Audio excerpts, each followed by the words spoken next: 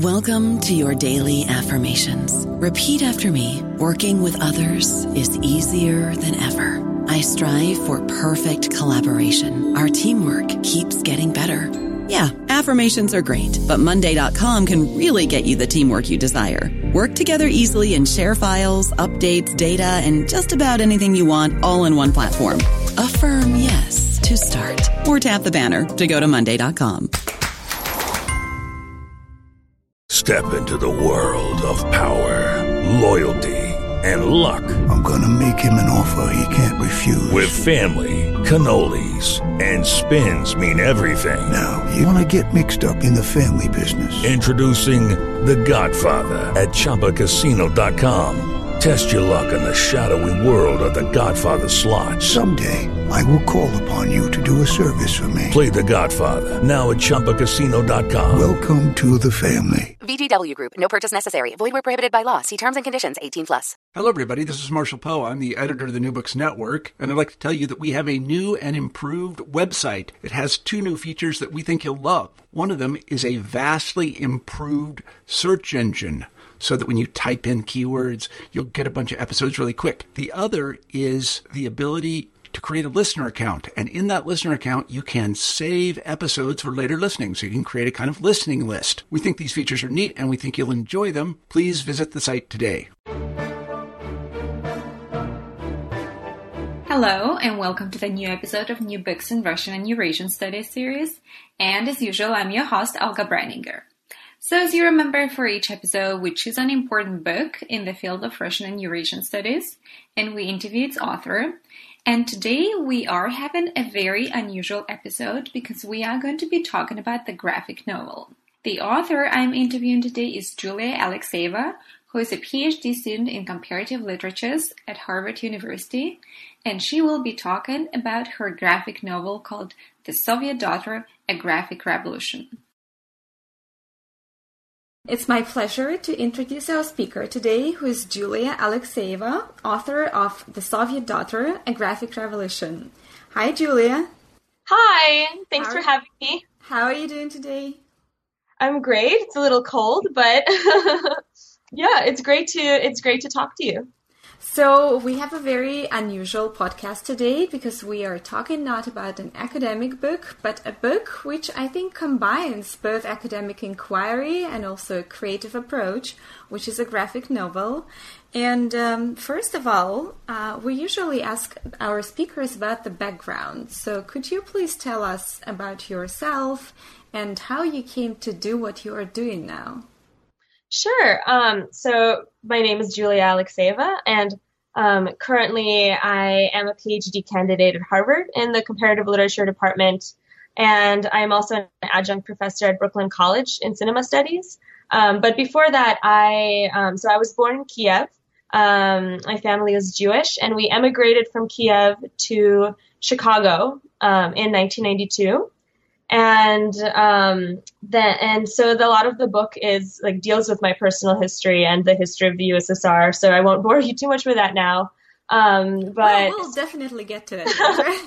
Right. Well, so I grew up in Chicago, but with a entirely Russian-speaking family. So I kind of had those two worlds simultaneously growing up. Like the United States and the former Soviet Union, pretty much. So, and then I moved to New York for college, went to Columbia University, studied English and French, and then arrived at Harvard in Comp Lit. And as I was doing my graduate studies, I realized that I wanted to take time off to do this graphic novel. So in 2013 to 2014, I just took a year off, moved back to New York from Boston, and did pretty much nothing but drawing this book for about a year. And here we are. So taking time out of your graduate program to work on a book is quite a strong decision. So what was it that led you to thinking that right here, right now, this is the most important project you want to focus on? Yeah, that's a great question. I enjoyed graduate school and I continue to enjoy it now, but my great-grandmother died in 2010 after I had applied to graduate school. And in the summer between undergrad and graduate school, I found her memoirs, the memoirs that she had written about her life in the USSR. And almost immediately upon reading them, I thought, this needs to be a graphic novel. It was kind of, I don't even remember how the idea came about. It just was, without a question, this absolutely needs to be a visual text. Because I always loved drawing, it was very easy for me to imagine this as a comic book. And I've always been interested in comics. But then I was going to graduate school and just thought, well, I don't have the time or the money or the health insurance to do this right now. So I pretty much waited until I could save up enough money. And after 3 years in graduate school, I thought, okay, well, I can live on this amount that I've saved up, and just did it and moved to New York. And most importantly, I thought that if I didn't do this now, then no one would be able to hear the story later on. It has such a prescient and important timeliness that I didn't even realize as I was working on it. There were a lot of difficult things going on between Russian and Ukrainian relationships in 2014. If you remember, that was when the plane got shut down by Russia. Of course, yes. Yeah. So all of that started happening as I was finishing the book. So then, of course, I had to try to finish it as fast as possible. Oh my gosh, all of this is going on. But basically, I just sort of thought, okay, well, this is now a time in American history where people are thinking, where everyday ordinary people are starting to think about the word socialism as not an entirely bad word. It was no longer a curse, the way that it was when I was a child. So I noticed that kind of cultural shift happening and thought, okay, here's a time when this kind of book might be important and interesting for people. This is incredibly interesting. And do you think this sense of political urgency modified your project, the way you saw it originally, and the end result? I actually don't think so. I wrote out the entire script before I started drawing it. So there wasn't a whole lot of variation in terms, because it was based on her memoir and my own life, it's entirely nonfiction. So there's not really much I could change. Although there's a lot of, subtle manipulation I suppose I could have done, but really the idea was there from the very beginning. Although I did feel the urgency to hurry it up and just kind of get it done so that I could send it to publishers. However, when I received edits back from the wonderful publisher that I eventually found, I didn't realize to what extent the average reading public doesn't know very much about Russian or Soviet history. This really boggled my mind because I had been in the academic bubble for so long and didn't realize that, people didn't know what the pioneers were. They barely knew what the KGB was. They didn't understand why everyone was wearing uniforms, so these are things that I in my editing, I had to explain a lot more than I thought I would have needed to. I thought, they'll just get it. And no, they did not. They did not get it.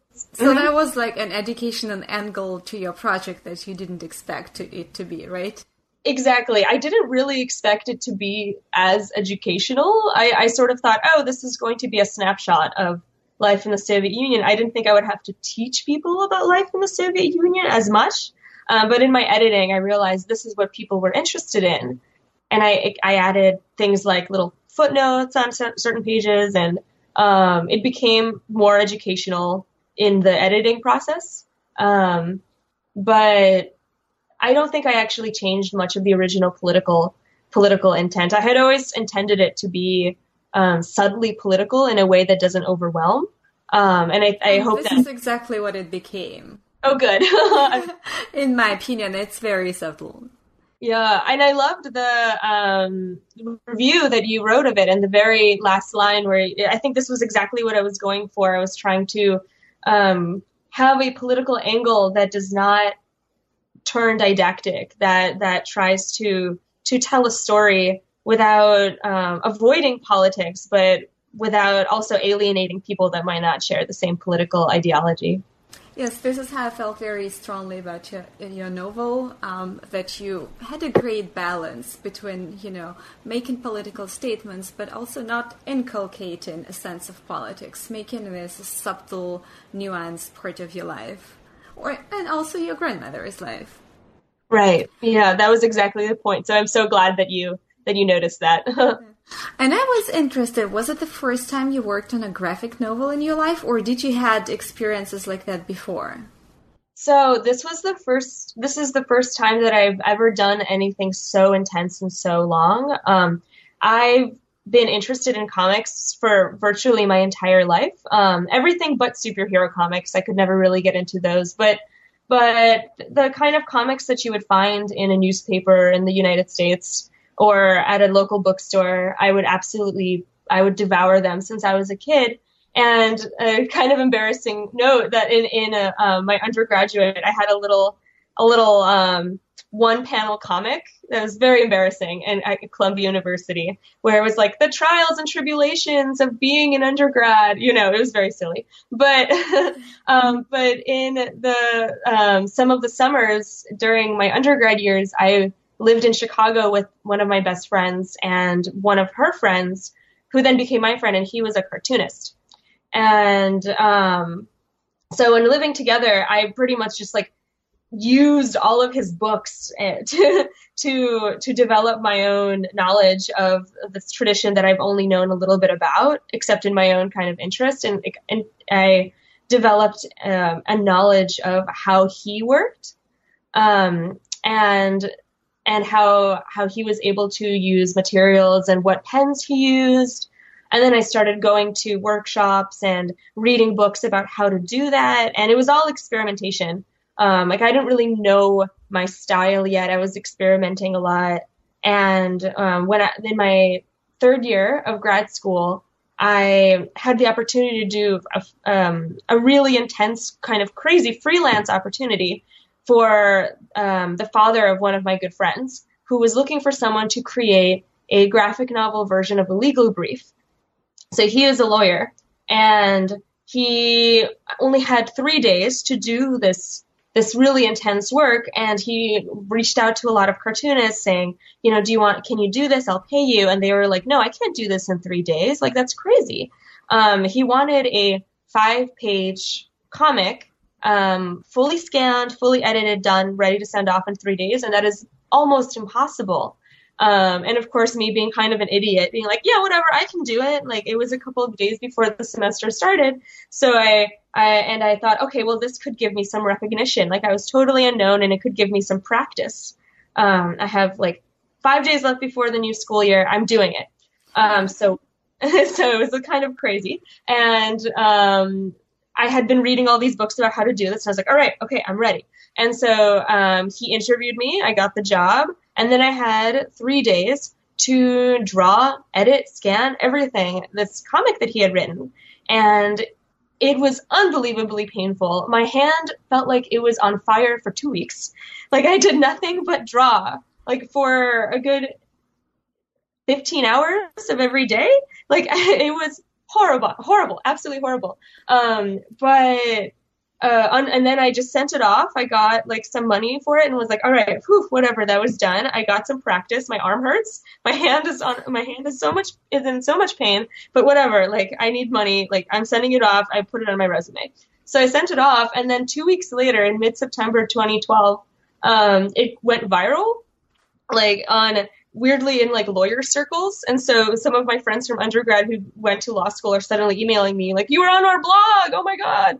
And, and some of the law sort of circles picked it up. So for a good couple weeks, I was vaguely famous in the law community, which I knew very little about. I know nothing about law, but then it got a bit of recognition. And and I'm so happy I did that, even though it gave me some tendinitis, because it allowed people to, when I was eventually trying to pitch the book, even though that was an incredibly hard thing to do, to pitch a book without having any agent or any publicist working with you, they had heard, even very vaguely of like, oh, that graphic novel legal brief thing. So that had helped me a lot, even though it was a kind of torturous thing in the beginning. I really love this story, and I think your protagonist Lola would have done the same were she totally did this choice. Yeah. But Yeah, sure. I'll just sacrifice my hand for a couple weeks. That's fine. Well, since you started talking about pitching your book and, getting it to the publisher, please tell more about this. Because I know that it was a long process. I know you made several attempts and you succeeded. So we really want to hear that. Yeah, it's been very difficult. So the comics industry, there are not that many publishers out there that are comfortable with publishing graphic novels or really graphic anything. Children's books obviously are one thing, but in terms of publishers that regularly publish full-length books that happen to be composed of text and image, they're really a maximum of 20, which is really not that much, and most of them are very small and independent.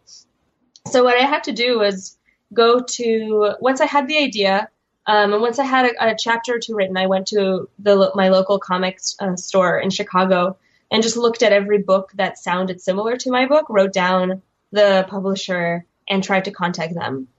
So at this point, I had very, very little created, but on everyone's website, they would say, send us a chapter and we'll get back to you. So I sent about, 12 or 15 of these publishers a chapter, heard nothing, heard absolutely nothing, tried to reach out to people directly, people I knew. I would meet people at comics and book festivals. And even though I received a lot of great positive feedback, I didn't receive any other substantial information. Like I didn't get a contract. I didn't get that many rejections. It seemed like it was just impossible at that point. And the more people I talked to, the more they just said, you have to just finish the entire thing and then send it off. Which I understood, because it's hard to put so much of your time and energy and money into someone that hasn't produced a book yet, and who is rather unknown. And so I just had to do the book for a year, from September 2013 to about August 2014. I just had to do the book without trying not to think about the publishing process. I'm trying to just get the entire book written and drawn, and kind of ignoring that voice in my head that goes, what if you never get this published? What if this just becomes a wasted year of your life? So I tried to push that aside, really try to not listen to it at all. And it was only at the end of 2014 that I had the courage to finally send it out. And at that point, I was actually living in Japan, because went back to graduate school and needed to spend a year in Japan learning Japanese for my dissertation. And so here I was in Japan, and I was totally scared of sending out these books that I had in my partner's family's basement in New Jersey. And they're sitting there, and I just had to say, all right, they're getting sent out. I'm going to try to get help in sending them out. I'm just going to do it. And so finally I did, and reached out to even more publishers. And the person that ended up responding was this amazing independent publisher from Portland, Oregon, who published my friend Greg Farrell's book On the Books. So his book is about, so this guy works at the Strand, which is a very famous bookstore in New York that I'm sure many people know. But his book is about union organizing at the Strand. So I thought, okay, politics. This is my book deals heavily in politics. This is a publisher that is not afraid of political graphic novels. And I got such wonderful feedback from them. They responded in just 2 weeks. Joe Beal, who is the head of Microcosm Publishing, sent me this long email with suggestions, and it was pretty much like, all right, so we don't really know who you are. This work has a lot of promise. You'll probably have to edit it a lot, but if you're interested in doing this, we can work with you. And then just a couple months later, we drafted a contract and started the whole process. But of course, at that point, I was still and I am still in graduate school, so I had to sort of find a time to fit all of this editing and all of this bureaucracy and promotion stuff between graduate school. So it was complete craziness for years. Well, and since we are talking about your grad school, let's make a little detour into your academic work, because I feel that the two you're doing are really related, and talk about your dissertation, which I know is on avant-garde cinema, right? Yes. Mm-hmm. So my, that's funny that you think they're related, because usually I tell people that they're not related at all. They are, no, well, just because it's, people think, oh, did you write this graphic novel for your dissertation? I said, no. Even though that has been done, Nick Suzanis, who graduated from the Teachers College at Columbia University, actually wrote and drew his dissertation as a graphic novel, which I didn't know about until I was already drawing my own graphic novel. Something tells me my advisors would not be that into that, but so my academic work is an analysis of avant-garde documentary traditions stretching from Dziga Vertov in the USSR to the 60s and 70s in France and Japan. So I work mostly in cinema, but also a little bit with graphic narratives generally. I'm very interested in the combination of text and image, which I think is perfectly represented in cinema and animation, which is also something. I thought they are related. Yeah, they absolutely are, but in a way that is not often. It's very rare for someone to make those connections. So I'm very glad that you did. Yeah, in the future I would like to do a lot more academic work on graphic narratives, just because I think there's just so many similarities between film and media studies and graphic narratives, especially animation. And unfortunately, right now, graphic narratives, I think, are lumped into literature departments, which is fine. But I think it's so much more than just pure literature. There's nothing wrong. Obviously, I'm a comparative literature scholar. Like, there's nothing wrong with literature, but there's so much visual analysis that goes on when analyzing graphic narratives that I think people assume, if I write an article or two on comic books, I can just treat this as any other novel, which I don't think is correct. In the same way that when analyzing a film, you have to treat the formal elements of what the camera's doing and what the scenes are like and what the shots are, how the shots are composed, what the mise en scène is like. So in a similar way, I think you need to combine both textual and formal analysis when analyzing both. So that's my little soapbox that I like to go on when I talk about comic books. So where do you think the study of the graphic novels belongs in the universities? What departments? Yeah, that's a hard question. I don't think there are many departments that it would fit perfectly in yet. I think this is something to think about in the future as departments sort of get shifted around. I personally think they belong best in a comparative media studies department, somewhere where people are capable of switching between literature and film and something like animation and graphic novels and music and art, like somewhere where all of these can be analyzed in a very particular way while also comparing it to other fields. Anyway, but I'm not exactly sure those departments exist yet in the way that I'm envisioning them. And as someone who is still on the job market and doesn't have a lot of say in these things, I hope that these kind of departments are created in the future. But so far, I'm not exactly sure where they would be. Perhaps in comparative literature, that would be a pretty good place for them. And how do you see combining your academic and creative work in future as a professional? Oh boy. I would like to, as I said before, I would like to work more on the academic study of graphic novels, just because it's reflected so easily with the study of animation and film. But yeah, I would like to also do more graphic novels that are not completely related to academic work. Like, I really think there's something to having a work that is non-academic, that I didn't want my graphic novel to be an academic work whatsoever. And I think in order to reach a larger audience, and I think there's something valuable in something more mainstream I don't want to do it super often. I have to admit that it is a very difficult and extraordinarily emotionally and physically taxing process that one really needs to set some time aside for. So in the future, I don't think I'd be able to accomplish something like this without some kind of substantial government grants. You know, it's just so labor intensive. And, you know, the project that I had was very emotionally driven. It felt very needed for me and for other people.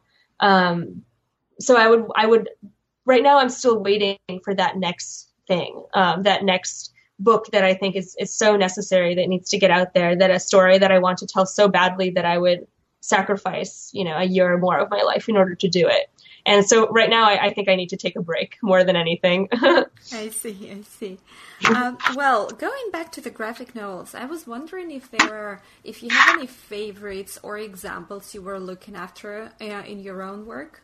Oh yeah. Mm-hmm. Absolutely. I think this requires talking a little bit about how I drew the book, or how I composed the pages and things like that. And let's do this. Yeah, that's great. So I love talking about it because I can get really nerdy about things like technique and reference photos. So I created the book with tons and tons of reference images. Every chapter was composed of, and every chapter was only between 8 and 12 pages, but every chapter had probably around 100 reference photos that I found either by going to the library and finding images of Soviet life in even like coffee table books or academic books. I would take so many books out of the library that were historical, and they had like a lot of illustrations and photographs from the time. Everything was very, very, very researched. And every page was so full of information from other sources that I compiled until it became a kind of palimpsest, where there were all of these different references that were constantly piled up on top of one another. One of the main references that I took in the book, obviously I took references from hundreds of family photos. Like I went to my grandparents' house almost every day for a summer and just looked through their albums and scanned them. And asked them, like, where was this? What was happening? And, you know, they were very, very happy to tell me all of this. And on top of that, I watched a lot of film from that time, which was very easy for me because I study film, and it's a big part of my dissertation. But any film that was set or filmed in the time periods that I was discussing, like, say, during the Civil War in the Soviet Union and like 1921, like I would find films that dealt with that. I would look through historical footage from early Soviet film and newsreels and things like that, and just drew it, took lots of screenshots, sketched the screenshots, compiled them into folders in my computer, and worked with a lot of reference photos that way to get like a sense of very, very nitty-gritty time details, like which buildings were up on the street at this time. In Kiev, what did the main avenue look like in 1935, like before the war? What did it look like after? What did it look like after the Germans bombed it? What did it look like after it was restored? You know, these were all things that I thought about and tried to find a lot of historical information to discuss. And then the other kind of strange references that I would use in the book were actually Japanese manga, and especially girls manga. So this is sort of technical and academic, but Japanese comic books, which are called manga, are separated into the comics for girls or shoujo and the comics for boys or shonen. And so and the two have very different stylistic qualities. Like the ones for boys are full of very thick lines. They're very blocky. A lot of them have to do with action and events and what is usually around sports or war, things like that. And then the girls manga or shoujo is very emotionally driven, sort of full of flowers. They're more kind of expansive and fluid. And although importantly, I have to note that even though one is called girls manga, one is called boys manga, it's not like actually gender discriminatory. Like both men and women read both. So it's just a sort of standard way of talking about it, but it doesn't mean that they're restricted in any way. Anyway, so I was really fascinated by the way that in girls manga, things just kind of splayed out over a page. Like there were very few panels. It was very, very abstract. Like one page can be entirely composed of a girl surrounded by rose petals. It was all over the place and totally fascinating. And I didn't even really read them for the story. I just found scans of them online and tried to copy how they dealt with emotion. Emotion was so keenly conveyed in those kind of looser structures. And so I just had tons of images that I had saved on my computer of the way that the pages looked, and tried to include sort of more fluid page constructions or page layouts when I was creating the book to make the book have a more emotional effect without necessarily having to say, this person was sad, this person was happy. You know, I mean, everyone knows the show and not tell thing. So I was trying to show and not tell with page layouts instead of having a character explicitly talk about their emotions. And then how about things like the Persepolis or the mouse?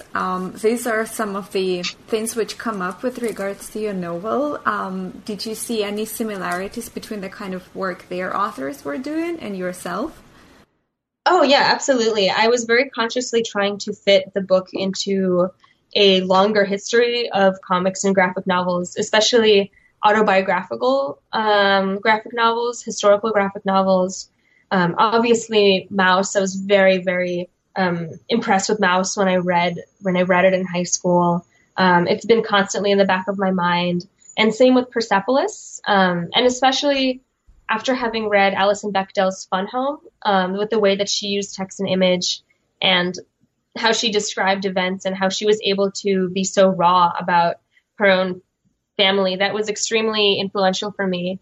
Something that I did while I was reading it was actually take a month off to teach a January term class at Harvard on the non-fictional graphic novel. So I took some time off and created a syllabus for exactly this kind of book in order to try to put it into a context and try to stay really involved and interested in it. So I included Maus and Persepolis, as well as a book called Epileptic by David B., a French cartoonist. There are a lot of books like this that were very influential for me and continue to be very influential for me.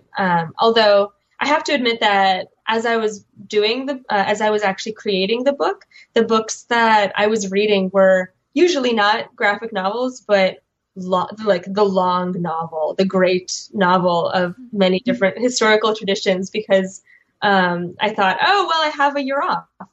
This is the time that I have to read all of the books. And so I read like Anna Karenina and Moby Dick and all of these, like a lot of Victor Hugo. It was like the year of the long, thick novel, which actually, strangely enough, made it easier to visualize the book as as a complete long thing, because it's so easy. As I'm sure you know, like working on a dissertation, you kind of get lost in one section of it, and it's hard to get air and to figure out what the entire thing will look like. So weirdly enough, reading like the great novel made, I think, the pacing a little better.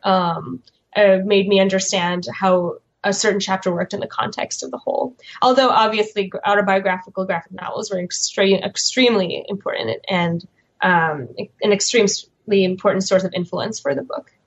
Well, I think it's a great time to ask you to tell about the structure of your book, how it is organized, how does the narrative flow in it? Of course. So the book is more or less chronological, although it goes back and forth in history. The book is composed of 12 chapters with interludes between each chapter. So the chapters are straight from my great-grandmother's memoir, entirely in her words, but translated into English. These are moments from her life directly in the Soviet Union. So it stretches from her birth in 1910 to her death in 2010.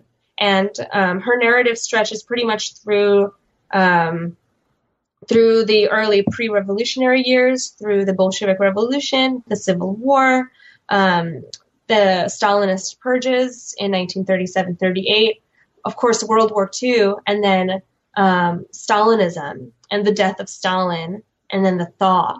So all of that was seen in her own memoir, and I translated that into English and made these into separate chapters. So those are entirely her own words created, but of course I supply the images. And then between each chapter is an interlude in my own voice, and these interludes are pretty short.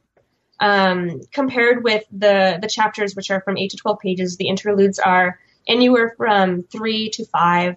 They're rather short, but they're in my own voice, and they're about my relationship with my grandmother, with my great-grandmother, my relationship with my family, and the emigration experience since I emigrated in 1992.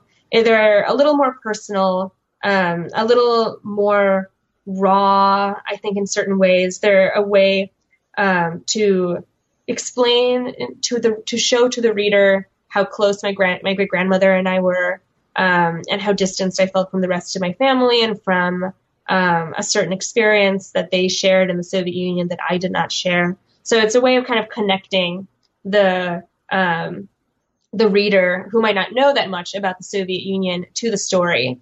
And especially it's a way to link the two generations together. So one of the kind of smaller theses that I have running through the book is that the millennial generation has a lot that is shared with the ideals of what is called the Great Generation, of the people that grew up around and fought in World War II and grew up around that time. So before the Boomer generation, like that, I've always felt that like the people that I've met from that generation had a lot more idealism and a sort of strength that I felt conveyed with my own friends and my own experience of the millennial generation. So that was one of the theses of the book, this combination of my great-grandmother's generation and my own generation coming together in a certain way.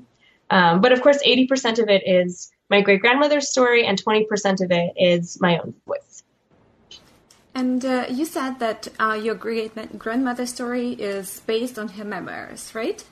Yes, it is straight out of the memoirs. I don't remember a time that I changed her words. If I changed her words, it was only to use a word that is more easily understandable in English. Like if something was an acronym, like as I think you know, like Soviet speak is full of acronyms that no one understands in the American context. So then I changed those, but pretty much everything else, even her sentence structure, I kept from the memoir. I was curious about your work with the memoirs. How did you decide what things to include and what not, what to focus on? And, how did you reshape her story into your version of her story? Yeah, that's a great question. Her memoir was very long. My great-grandmother, my great-grandmother's daughter, Tatiana, helped me type it out. So she was a lot more used to my great-grandmother's way of writing. So my great-grandmother, as you know, since you read the comic book, didn't have anything more than a 4th grade education. So her handwriting is kind of difficult to understand. It's very shaky, and especially because she was writing it when she was in her 90s and 80s. So she helped me kind of understand what she was saying and typed it out, which was incredibly helpful. And she was very happy to do it to help me understand this script. And at the end, once we had transcribed the entire thing, it was something around 60 pages single-spaced in Cyrillic, which is an incredible and huge amount of material. I think I ended up using only 4 or 5% of it. So what I had to do was read through the entire thing several times, highlighted the parts that I thought represented the historical period, because she wasn't a writer and because the purpose of her writing the memoir was not to get it published, it was just for her own sake. And maybe for the sake of the rest of the family, but she wanted to do it for herself.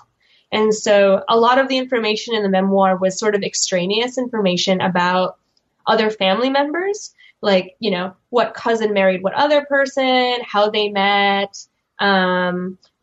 taking a vacation with them, you know, whose cousin knew who this other person, this other like person that she knew in Kiev, what they were doing, where they moved, you know. So a lot of that was she was just trying to remember as much as possible to stay lucid, you know, to stay focused in her old age.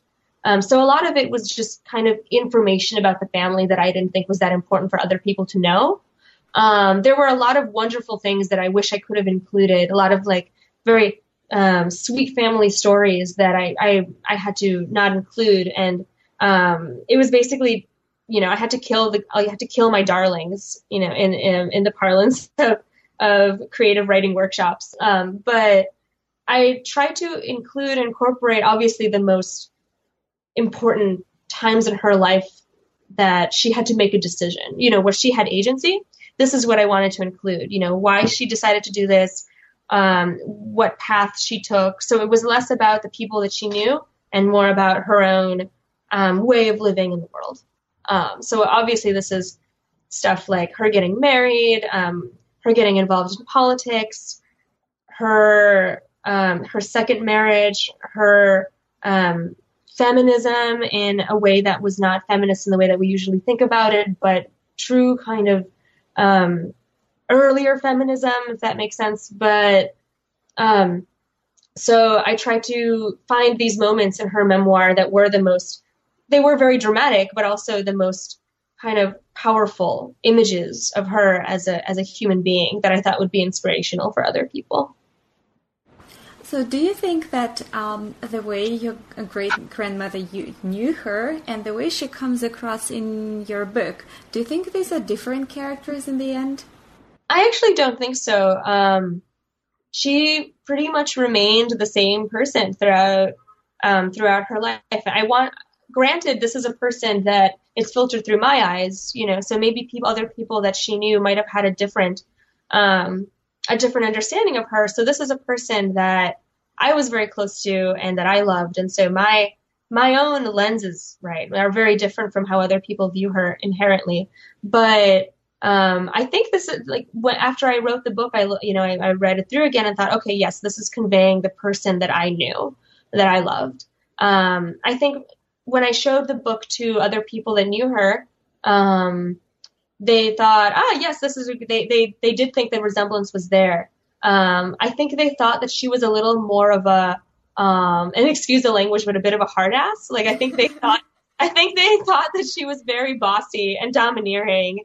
And my grandmother's experience of her own mother is always like, oh, she never let me do anything. She was so strict. She was always in charge, you know, and like, you know, if I were the daughter of someone like that, I would probably have different opinions. But to me, because she was never that person to me, she was a lot kinder and a lot sweeter.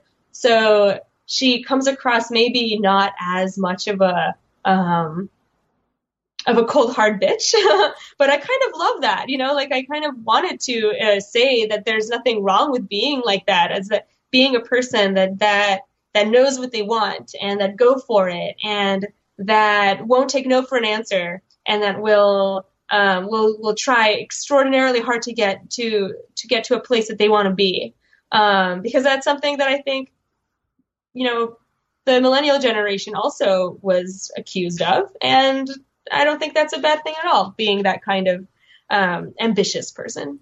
Well, there is definitely a very strong sense of dealing with, you know, a personality when you're reading your novel. But there is also a feeling that the reason why there isn't a lot of, like, you know, this intense self-analysis or self-reflection is because the very historical circumstances your great-grandmother was put into did not allow her space for doubt. She just had to act rather than sit there for, I don't know, days considering what to do. That is a very, very good point. And I think that's something that is also reflected in people of post-Soviet background now. In my reading of other books, like I've just finished Boris Fishman's amazing novel, A Replacement Life, and he talks the exact same way about elderly post-Soviet people, that there's no space for doubt. There's no time to ruminate on these decisions. You just make the decisions, and you have this trauma, and you don't, because psychology was sort of frowned upon, you're taught not to sit and stew over these life decisions and not to analyze them. You get very used to putting them aside and just acting, rather than getting obsessed over the details. And that's not something to really be, I'm not trying to praise this. And obviously I don't necessarily agree with that way of dealing with trauma, but it is something that I think is inherent to people that grew up in the Soviet Union, in my experience, where there's a kind of silence, where you don't really talk about the deep, dark place, that you came, that is either inside you or that you came from. You don't really talk about that. And the gap, the silences are in themselves important, and people will understand them. That is, other people in this generation or from this circle, you understand what these silences mean from what your parents say. Like, they might not tell you all the details about something, but you'll know in that gap that there is something important there.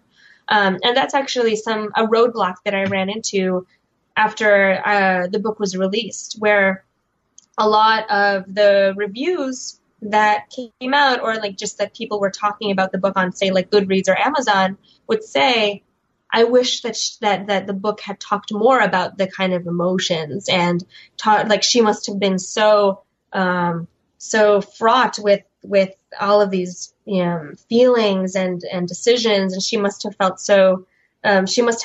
something. Why didn't you talk about that? But from my perspective, why would I want to include all of these additional emotional burdens when she herself did not include them in the memoir? And the way that people talked about that time is very no nonsense, very this happened and this happened.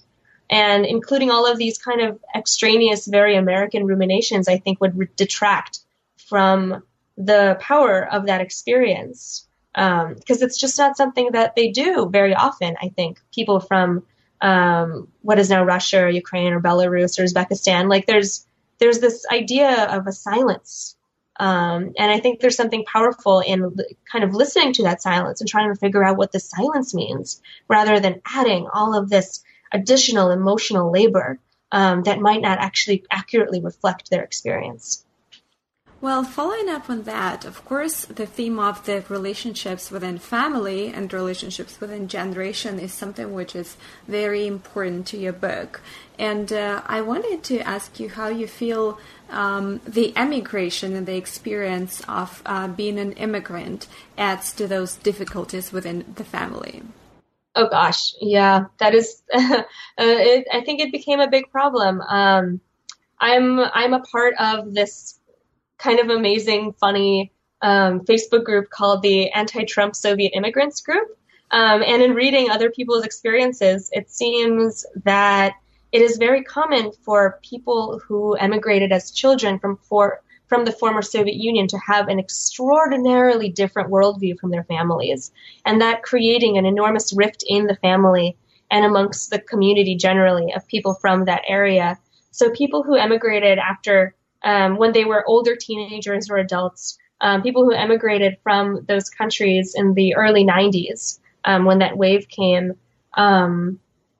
that generation still held all of the Soviet values and were very, very, very, seemed to be traumatized by that experience, and decided to stick to what they knew oftentimes and to not try to assimilate too much, and basically created these havens in the United States of Russian-speaking zones where you basically didn't even feel like you were in the United States. Where I grew up in Chicago, everyone was pretty much a Soviet immigrant, at least in the first couple of years. My grandparents talked to no Americans ever.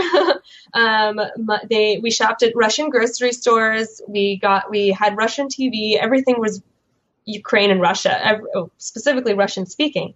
And by contrast, they have these kids, these people of that generation who grew up pretty much American, torn between these two worlds of this very emotive, expressive, let's talk about our feelings all the time, American people, and the people that they go to school with. And then they have their parents who are diametrically opposed to this personality. So I have found it to be very common in this, in young people who came over around that time, where to feel that extreme rift in their families. And I think this created a lot of the scenes that you see in the book where I feel very different from the rest of my family. And I think it continues to be a problem, not only for myself, but for other people that I know. And especially people that I've met through this Facebook group.